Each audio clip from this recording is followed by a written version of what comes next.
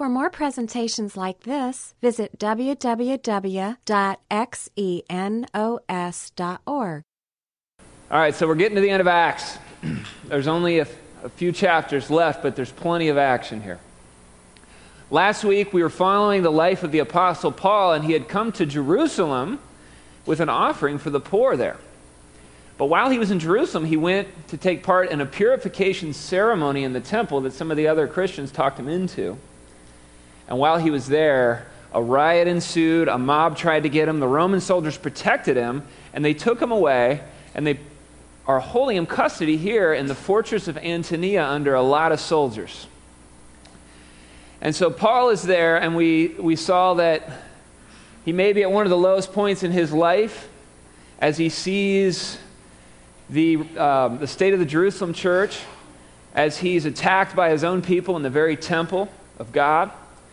And we ended last week on this verse, Acts 23:11. The Lord appeared to Paul personally, and he said, Paul, be encouraged. Just as you've been a witness to me here in Jerusalem, you must preach the good news in Rome as well. That's a pretty important promise for Paul, who's going to go through some severe trials, who's going to have to stand before some of the most powerful men in the world in the weeks and years to come. And he knows that he's invincible here.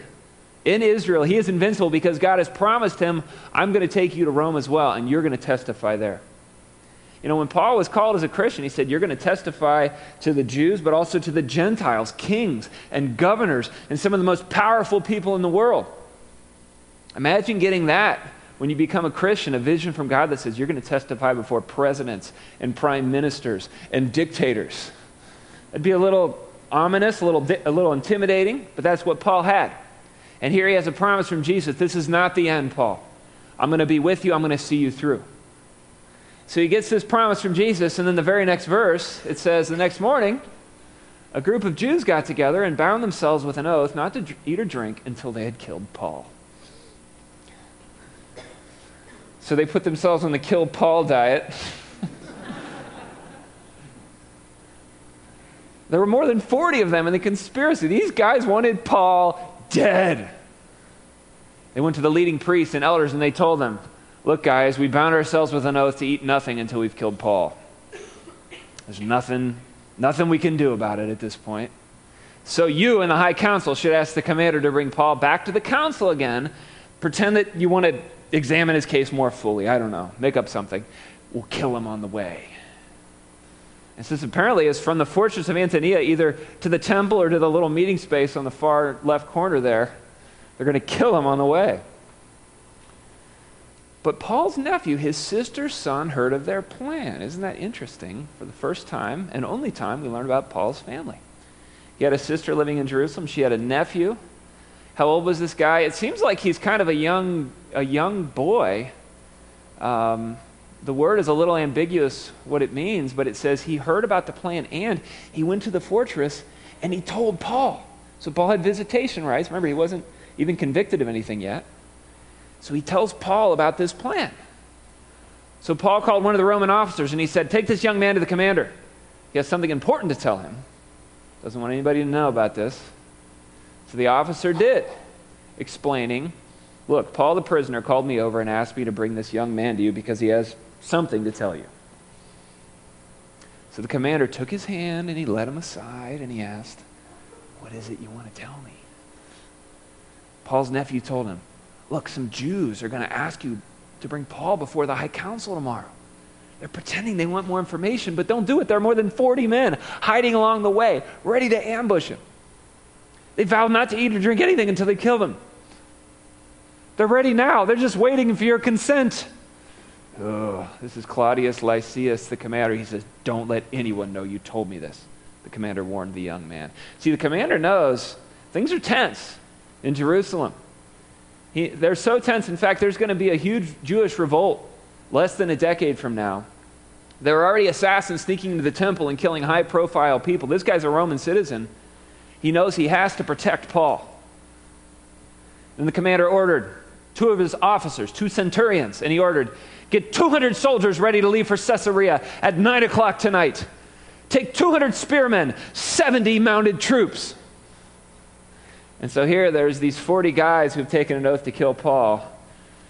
The Roman commander counters with 470 troops. 70 of them on horses.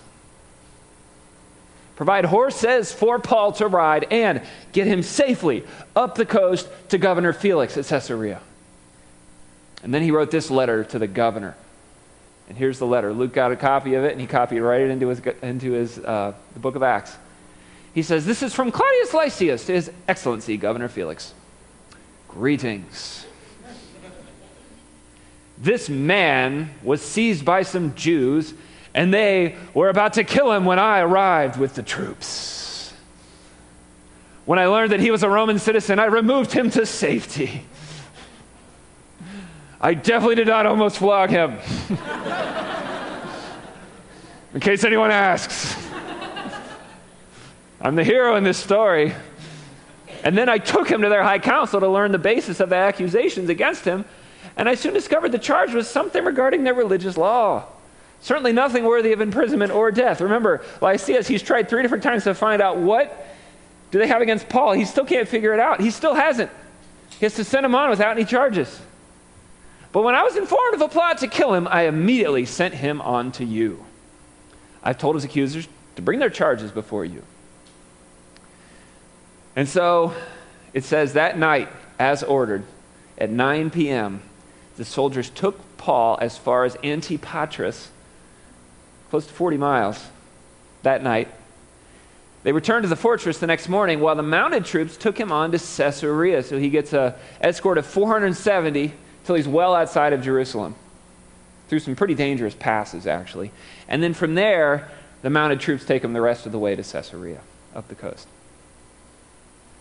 When they arrived in Caesarea, they presented Paul and the letter to Governor Felix, and he read it. And then he asked Paul, "What province are you from?" "Cilicia," Paul answered, "up in Turkey." I wonder if he was hoping he could pass him off like Jesus kind of got passed back and forth at his trial. He says, "I'll hear your case myself when your accusers arrive," the governor told him. And then the governor ordered him kept in the prison at Herod's headquarters. And so Paul, at Caesarea, this is a magnificent city built by Herod the Great on the coast of the Mediterranean. Here's an artist's rendition of what this probably would have looked like. Paul would have been kept here, near the palace that Herod had built originally. You know, you can actually, if you go to Israel today, you can see the remarkable remains of this. Israel's turned this into a national park. And you can see the Roman ruins. There's this magnificent aqueduct coming down the coast that fed water to this city. This is where the Roman governors spent most of their time. They would go to Jerusalem for the festivals, but they spent most of their time here. And it's at Caesarea where Luke is going to narrate 3 trials for us in the next 3 chapters. And in these hearings, Paul is going to face 3 of the most powerful men in this part of the world, as well as 2 of the most powerful women, 2 of their wives in this part of the world.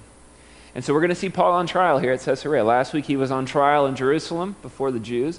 This week he's on trial in Caesarea before the Romans. And his first one he stands before is this guy, Governor Antonius Felix. This guy ruled Judea from 52 to 58 or 59 AD. He was a freed slave of Emperor Claudius. And so he was friends with Claudius, apparently grew up with him, was freed by him, and rose to a position of some prominence. Unfortunately, he was cruel, corrupt, and unpopular.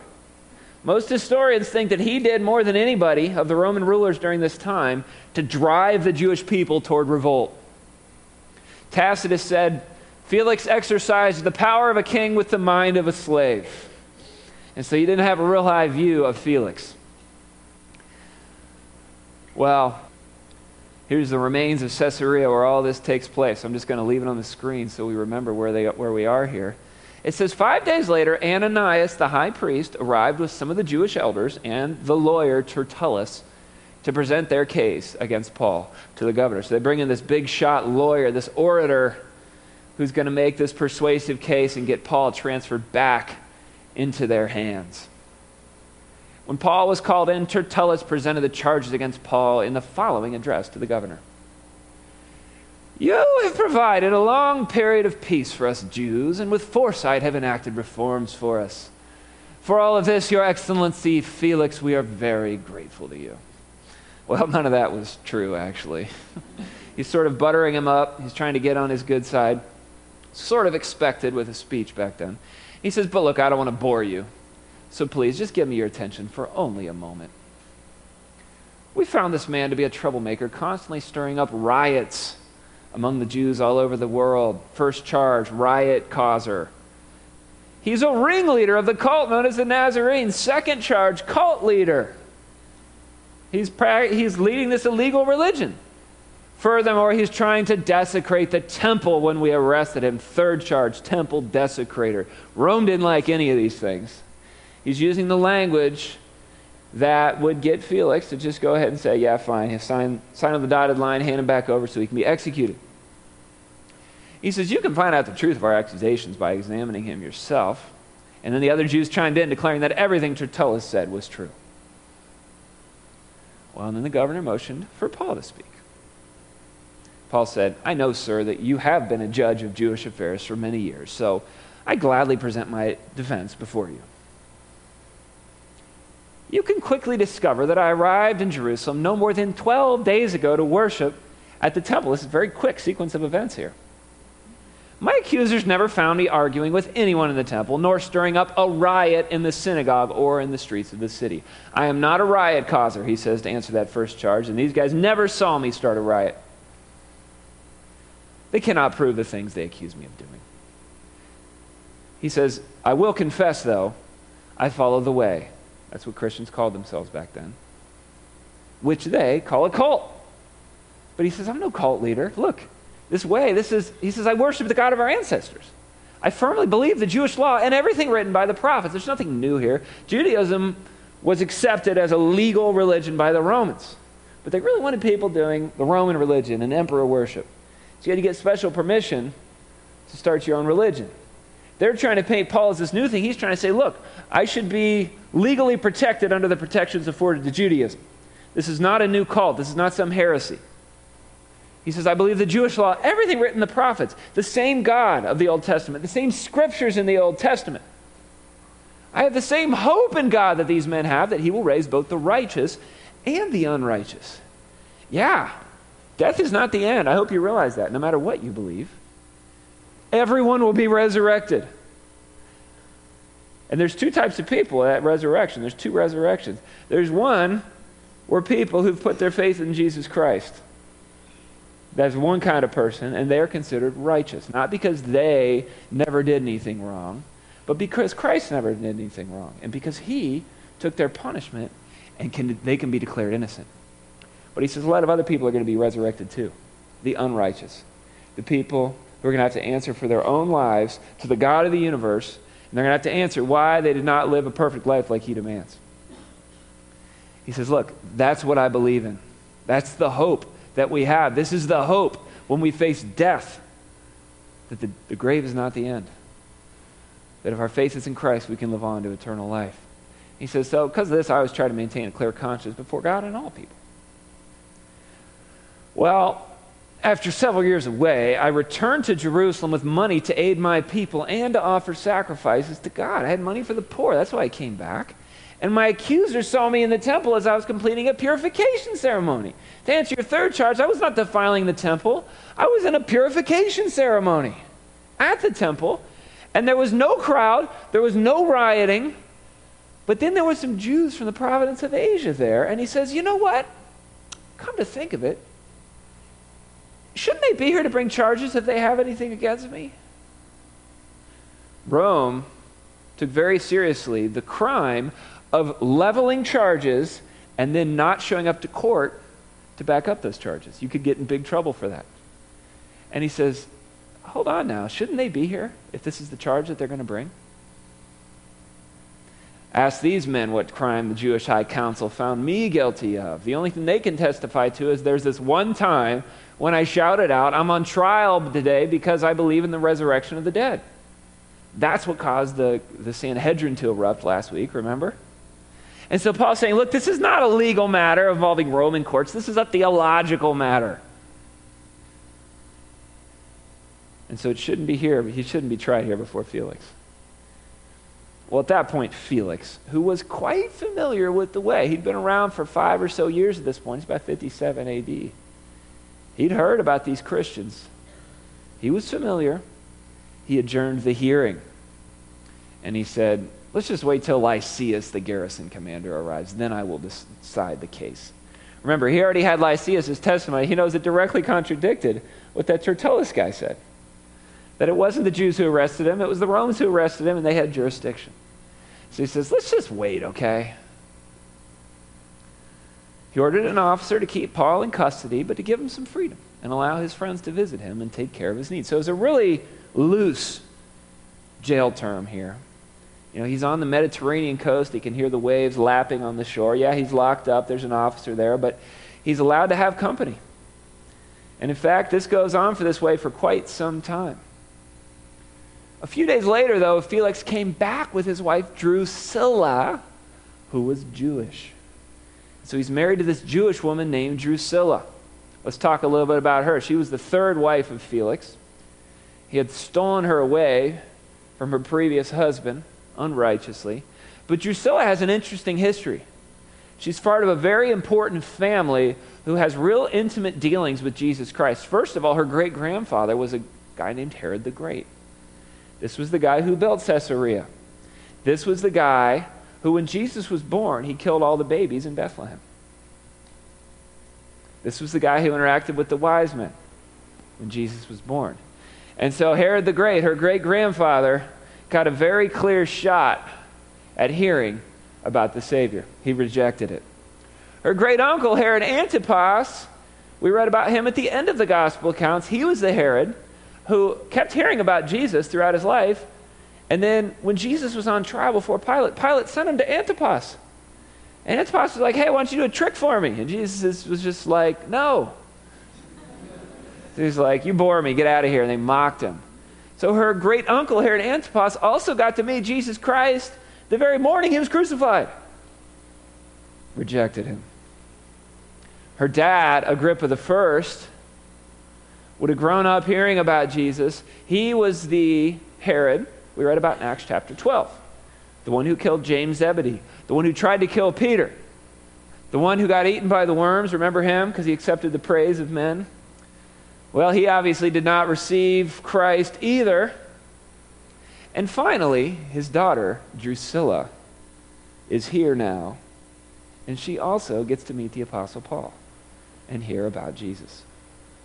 Now, Drusilla is pretty interesting. One of the things about her is she was renowned far and wide for her great beauty. Josephus says Drusilla did indeed exceed all other women in beauty. So she was like the Giselle Bündchen of the first century A.D., right? She was like the hottest girl around, and everybody knew it. And so here we have Felix, this powerful man. He's got his hot wife. She's only 19 at the time, okay? And he's already stolen her away from her first husband. So this is the couple who's coming to meet with Paul. Well, they sent for Paul and they listened as he told them about faith in Jesus Christ. So he told them about what it means to put your trust in Christ, what Jesus taught. As he reasoned with them, so he's reasoning. Remember, Paul's always reasoning, persuading. He reasoned with them about three things. First of all, righteousness, talking about the perfection and majesty of God and how far short we fall. He's talking about self-control. So with righteousness, the implication is that you sin. You fall short of the mark. And you can't control yourself, Felix. You keep on sinning. You've done so many terrible things in your life. Faith in Jesus Christ is the only answer here. I can't believe the boldness from Paul. I guess he had that promise from Christ. He also told Felix about the coming day of judgment.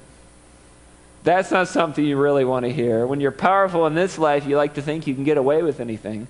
You don't like to hear that there's a much higher court, a much higher king who you're going to have to answer to someday. And as a result, Felix became frightened. He started to get terrified of this message.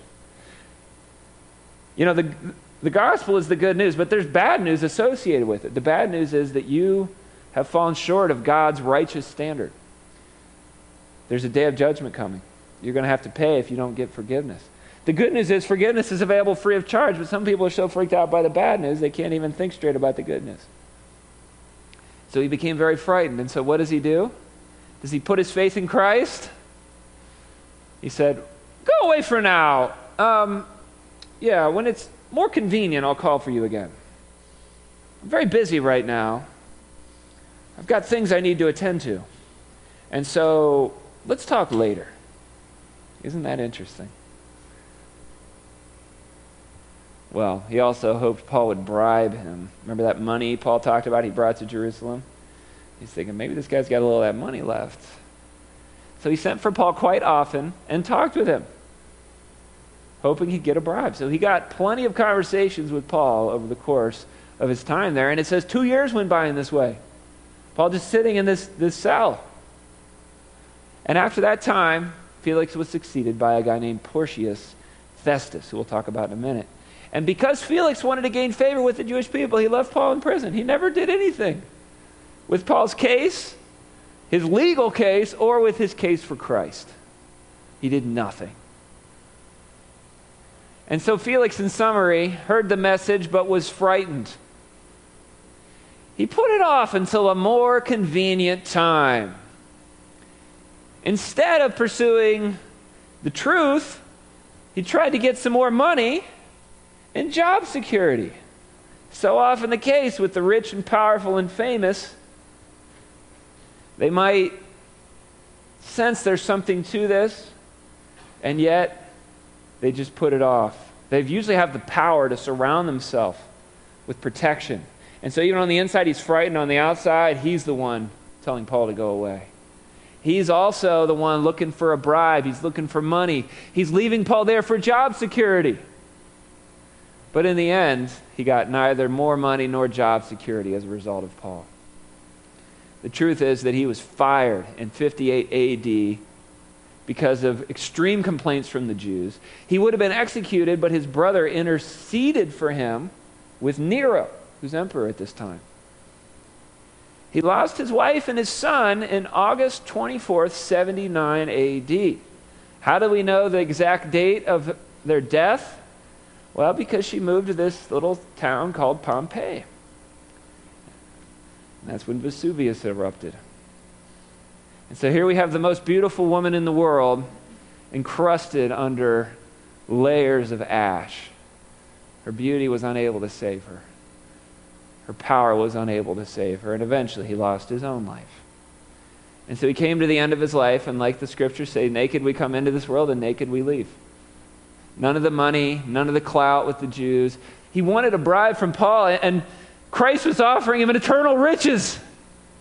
And he turned that down for a bribe that he never got and that could never last. He was offered the favor of God, the grace of God, and he turned it down, hoping for the favor of the fickle religious leaders of that day. How foolish to put this off. There's never going to be a convenient time. God is not a God of convenience. He's the God of heaven and earth. He's your creator. He's the judge. He's the one who loves you and sent his son. And he calls you to put your faith in Christ. And then he calls you to live for him. Felix, what a disappointment. He was succeeded by Governor Porcius Festus. Festus ruled from 59 to 62 A.D. He was actually a lot more competent than Felix, but he had some work to do after Felix's disastrous term of office. And so it's no surprise that Acts 25:1 tells us 3 days after Festus arrived in Caesarea to take over his new responsibilities, he left for Jerusalem. And before we move on, let's think for a moment. Paul's just had 2 years locked up at Caesarea. On the one hand, this guy is the most prolific church planter ever. Here he's locked up. But on the other hand, think about what happened during this time. Luke was with him.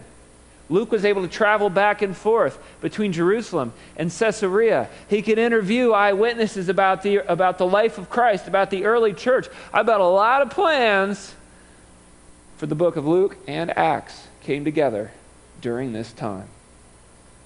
And so God knew what he was doing. And this was a whole lot better than anything Paul could have done traveling around planting churches, probably, writing Luke and Acts, which we spent like a year and a half studying these books, haven't we?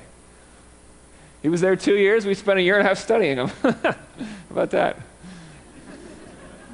Hopefully it hasn't felt like a prison sentence to you all. But the 2 years comes to an end, and Festus takes over, and he leaves immediately for Jerusalem. As soon as he gets there, 3 days. Travels down. He knows he's got to get in with the powerful, the opinion makers. He's got to form some alliances. He's got some making up for bad decisions to do. And Felix Festus, by the way, do we remember him as alphabetical order? Felix comes first, Festus comes second. Anyway. He went to Jerusalem where the leading priests and other Jewish leaders met with him. And what's the first thing they do? They begin making accusations against Paul. They've got their list of things to do when Festus comes. 1, kill Paul. Remember those 40 guys that said they wouldn't eat or drink until they killed Paul? It's been 2 years. They probably had a little something to eat by now. They asked Festus a favor to transfer Paul to Jerusalem. They're like, how about a little favor to get things off on the right foot? Let's just move that prisoner down here. And they were going to ambush him and kill him on the way. But Festus replied, well, Paul's at Caesarea, and he himself would be returning there soon. And those of you in authority can return with me. And if Paul's done anything wrong, you can make your accusations. Well, about 8 or 10 days later, Festus returned to Caesarea. And on the following day, he took his seat in court in order that Paul be brought in. So we're like less than 2 weeks into Festus's reign here in Judea. And here he's got Paul and the religious leaders sitting in his court. When Paul arrived, the Jewish leaders from Jerusalem gathered around, and they made many serious accusations they couldn't prove. We've heard all this before. And Paul denied the charges. We've heard that before. And he's like, I'm not guilty of any crime against the Jewish laws or the temple or the Roman government, he said. And then Festus, wanting to do the Jews that favor, he said, Paul, let me just throw this out there. What do you think about going to Jerusalem and standing trial before me there?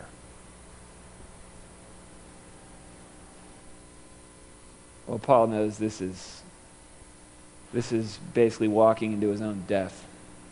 And he said, no, this is the official Roman court, so I ought to be tried right here. He knows the laws.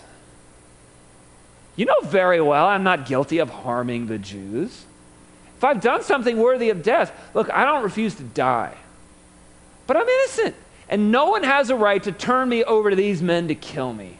And then Paul says, I appeal to Caesar. This was the best perk about being a Roman citizen. I guess the not getting flogged part was really good too,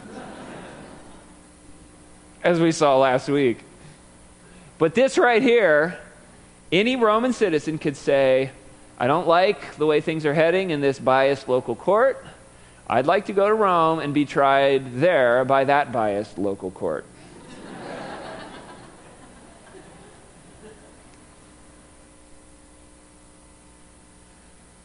Well, Festus is like, oh. So he goes over, he's talking to his advisor, like, what just happened? Is he allowed to do that? What do I do now? This is my second week on the job. And I got to deal with this. And he said, very well, you've appealed to Caesar, and to Caesar you will go. Well, a few days later, King Agrippa arrived with his sister Bernice to pay their respects to Festus, new governor. King Agrippa comes in. He's the king of an area kind of up by the Sea of Galilee and even northeast of there. These guys, speaking of the family of Herod the Great, were the brother and sister of Drusilla. They were a son and daughter of Agrippa the First, Bernice and Agrippa the Second. Now, Bernice was also an interesting lady. Josephus says Drusilla was very ill-treated by Bernice because of Drusilla's beauty. So this is, you're growing up, you're the sister of Giselle Bündchen. And you don't look like her. You don't like her. So she had married a guy when she was like 15, and then she married her uncle Herod. And then there was this really weird thing that everybody was talking about with her brother, Agrippa II, that they were always together and they probably had some romantic thing going. And so then she married this other guy, and then she left him, and then she had this thing with General Titus, who destroyed Jerusalem. And then he sent her away. And so she, she'd been around. This whole family was really dysfunctional. I mean, she's forced to marry her uncle, and then she has a thing with her brother, and then, yeah. So anyway, these two show up. King Agrippa and his sister Bernice. And during their stay, Festus discussed Paul's case with the king. He says, look, there's a prisoner here whose case was left for me by Felix. This is kind of Felix's fault. When I was in Jerusalem, the leading priests and Jewish elders, they pressed charges against him and asked me to condemn him. It's kind of their fault, too. And I pointed out to them that Roman law doesn't convict people without a trial. They got to be given an opportunity to confront their accusers and defend themselves. And when his accusers, they came here for the trial. I didn't delay. I'm not one to just stretch things out for 2 years like some governors. I called the case the very next day. I ordered Paul brought in. But the accusations made against him, they weren't for any of the crimes I expected. Instead, it was something about their religion and this dead man named Jesus who Paul insists is alive.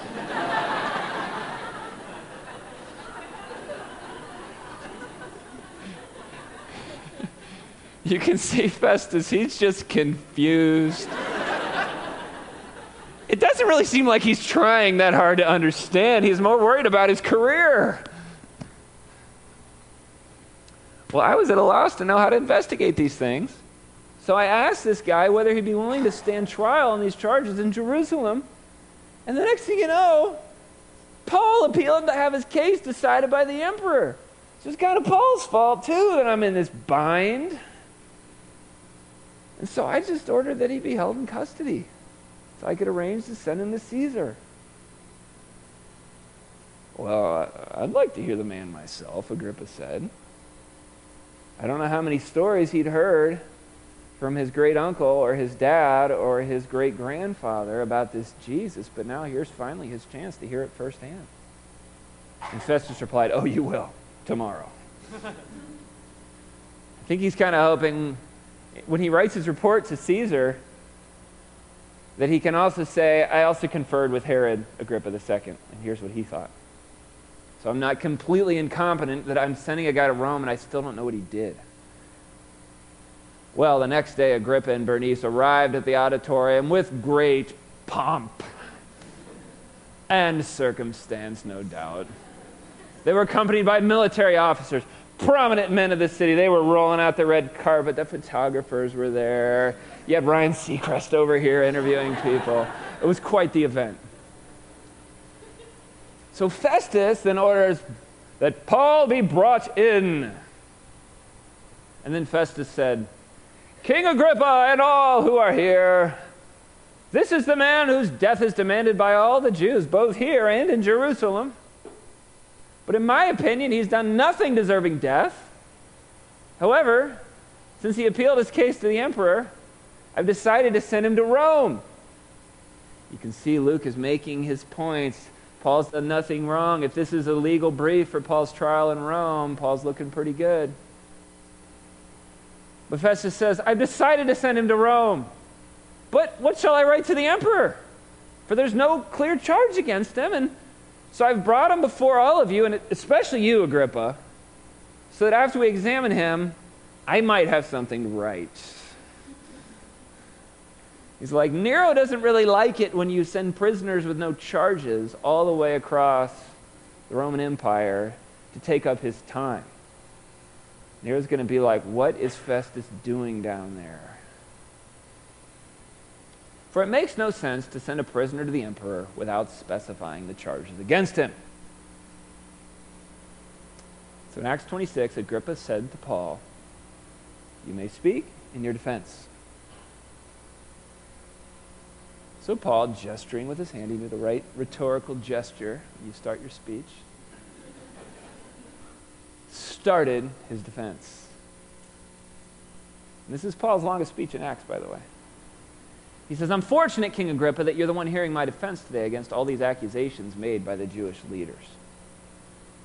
I know you're an expert on all Jewish customs and controversies. He's got a little more confidence that Agrippa is going to track what he's saying and not be confused like Festus. Now, please, just listen to me patiently. You got to let me finish. As the Jewish leaders are well aware, I was given a thorough Jewish training from my earliest childhood among my own people and in Jerusalem.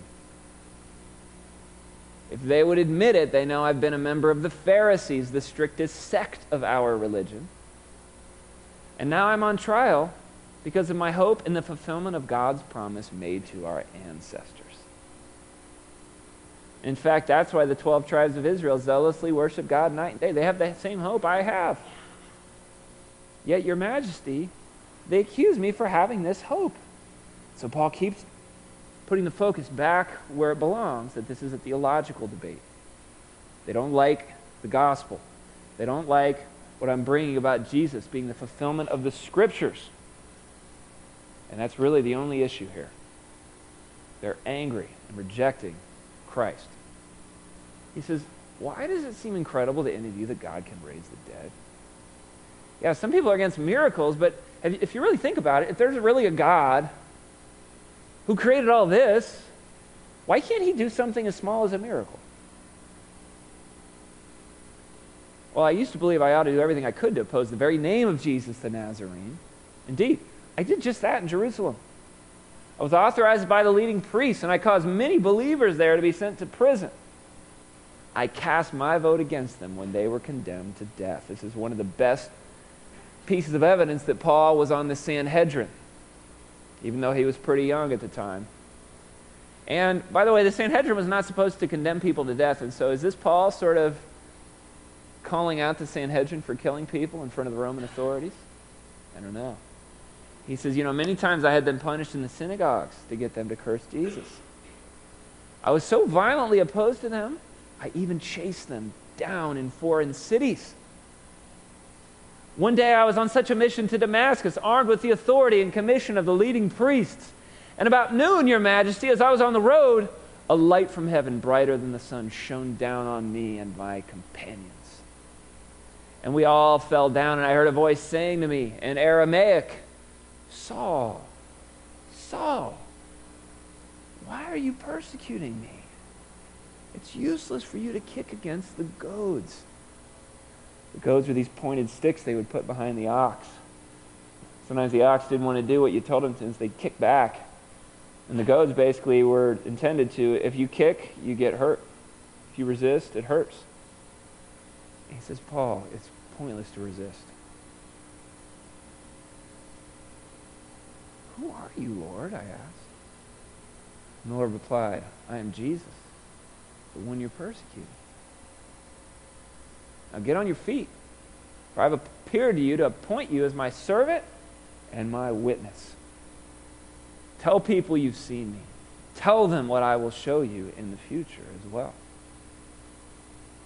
And I will rescue you from both your own people and the Gentiles. Isn't that what we see here in this story tonight? God fulfilling that promise.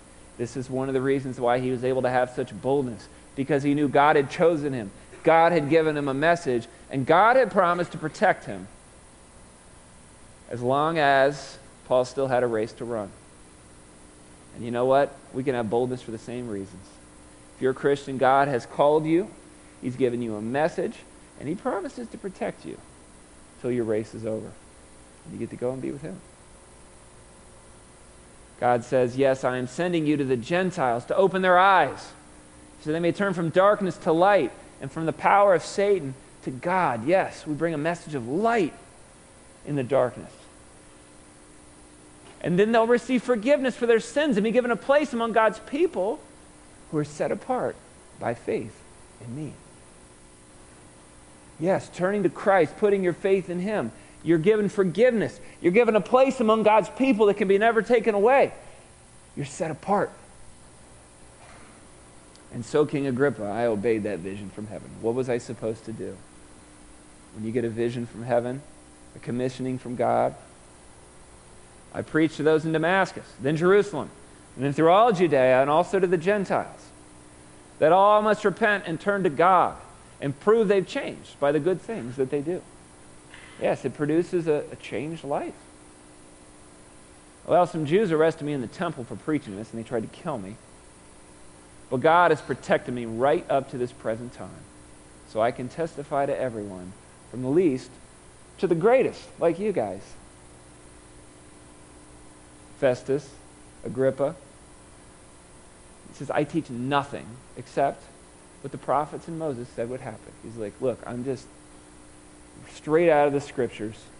This was all predicted long beforehand. What did they predict? First of all, that the Messiah would suffer and be the first to rise from the dead.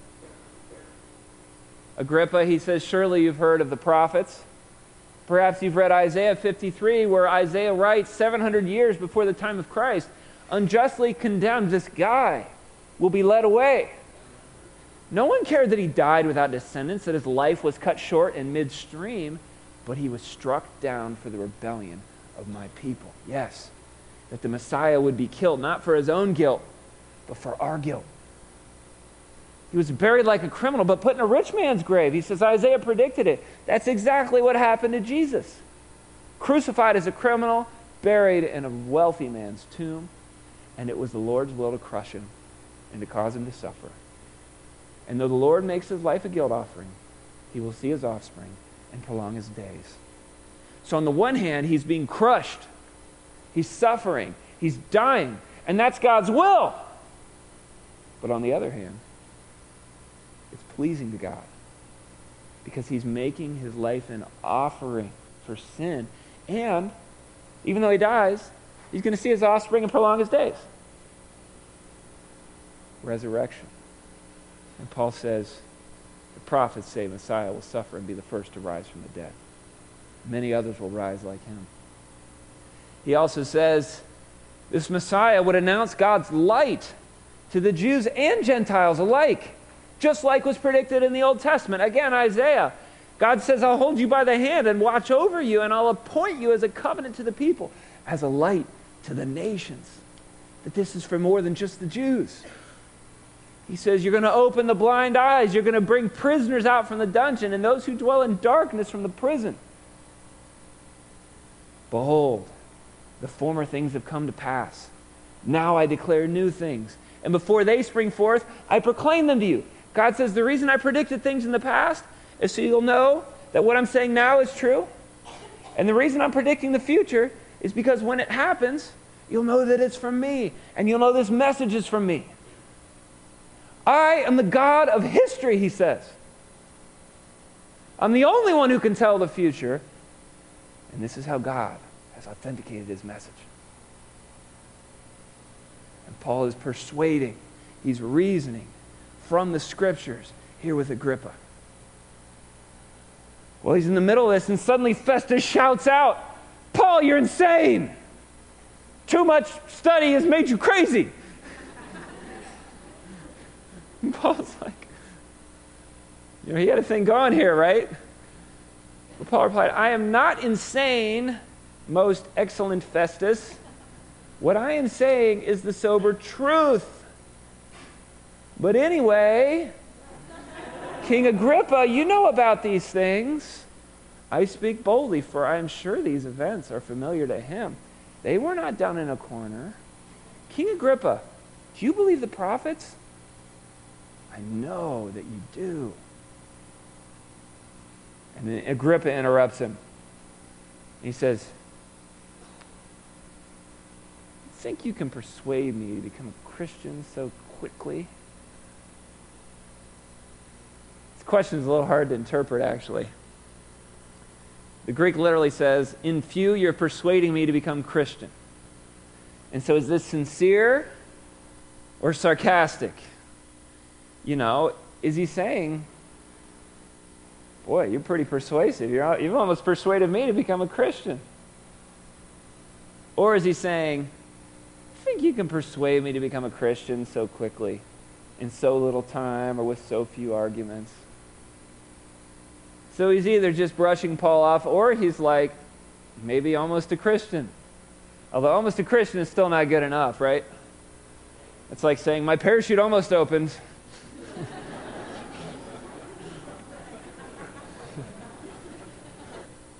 But at this point, Paul backs off. He says, well, whether quickly or not, I pray to God that both you and everyone here in this audience might become the same as I am. Well, except for these chains.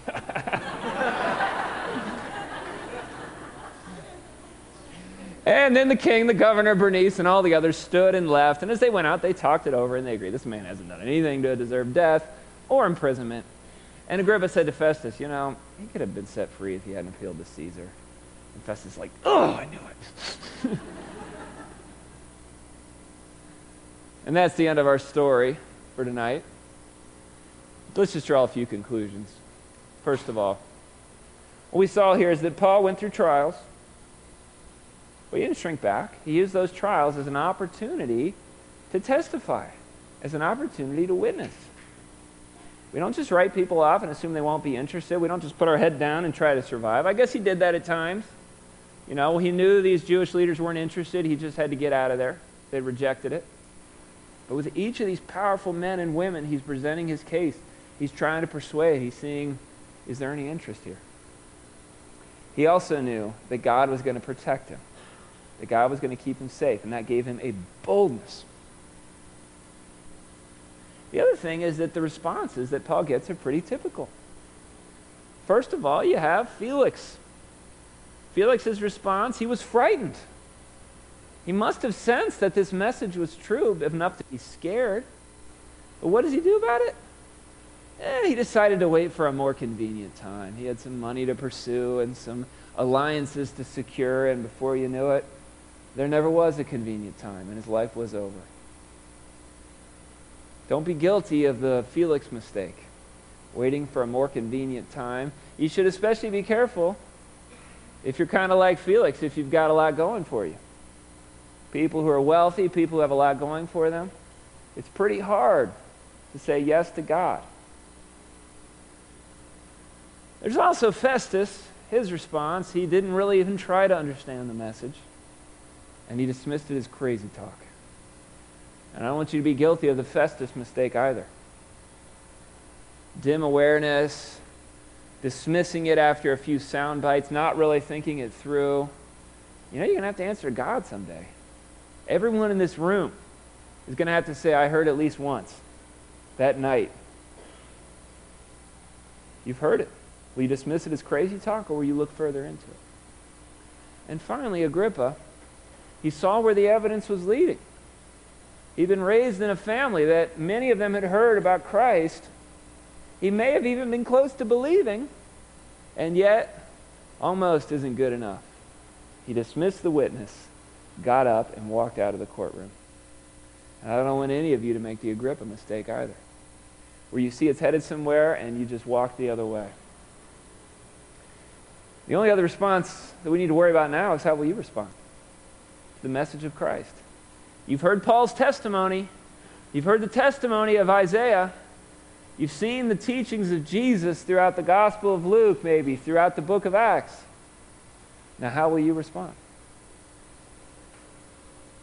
You're going to wait till a more convenient time? Got some other things to pursue? You're going to dismiss it as crazy talk and move on? Are you thinking maybe this is headed somewhere, but you're just going to walk away? Or will you put your faith in Jesus Christ and receive forgiveness of sins and be transferred from light to darkness, from the kingdom of Satan to the kingdom of God, to be joined to the people of God and ushered into an inheritance that will last forever? And it's your choice tonight. Yeah, Lord, thanks for this message of forgiveness. I pray for anyone here tonight that they would not make the mistakes of some of these powerful men and women that we read about in this passage, putting you off till a more convenient time, checking out mentally, and dismissing it as crazy, or just walking away and not really taking the time to investigate. Thank you that you promise to protect us as your kids, Lord, as long as you still have a race for us to run. Thanks that you give us a message, and I pray that as Christians here we can declare that boldly. And I'm thankful for your love, that you've transferred us from darkness to light, from the kingdom of Satan to the kingdom of God. Amen. This study was recorded at Xenos Christian Fellowship and is copyrighted. You may freely copy and distribute it as long as you keep it intact and do not sell it.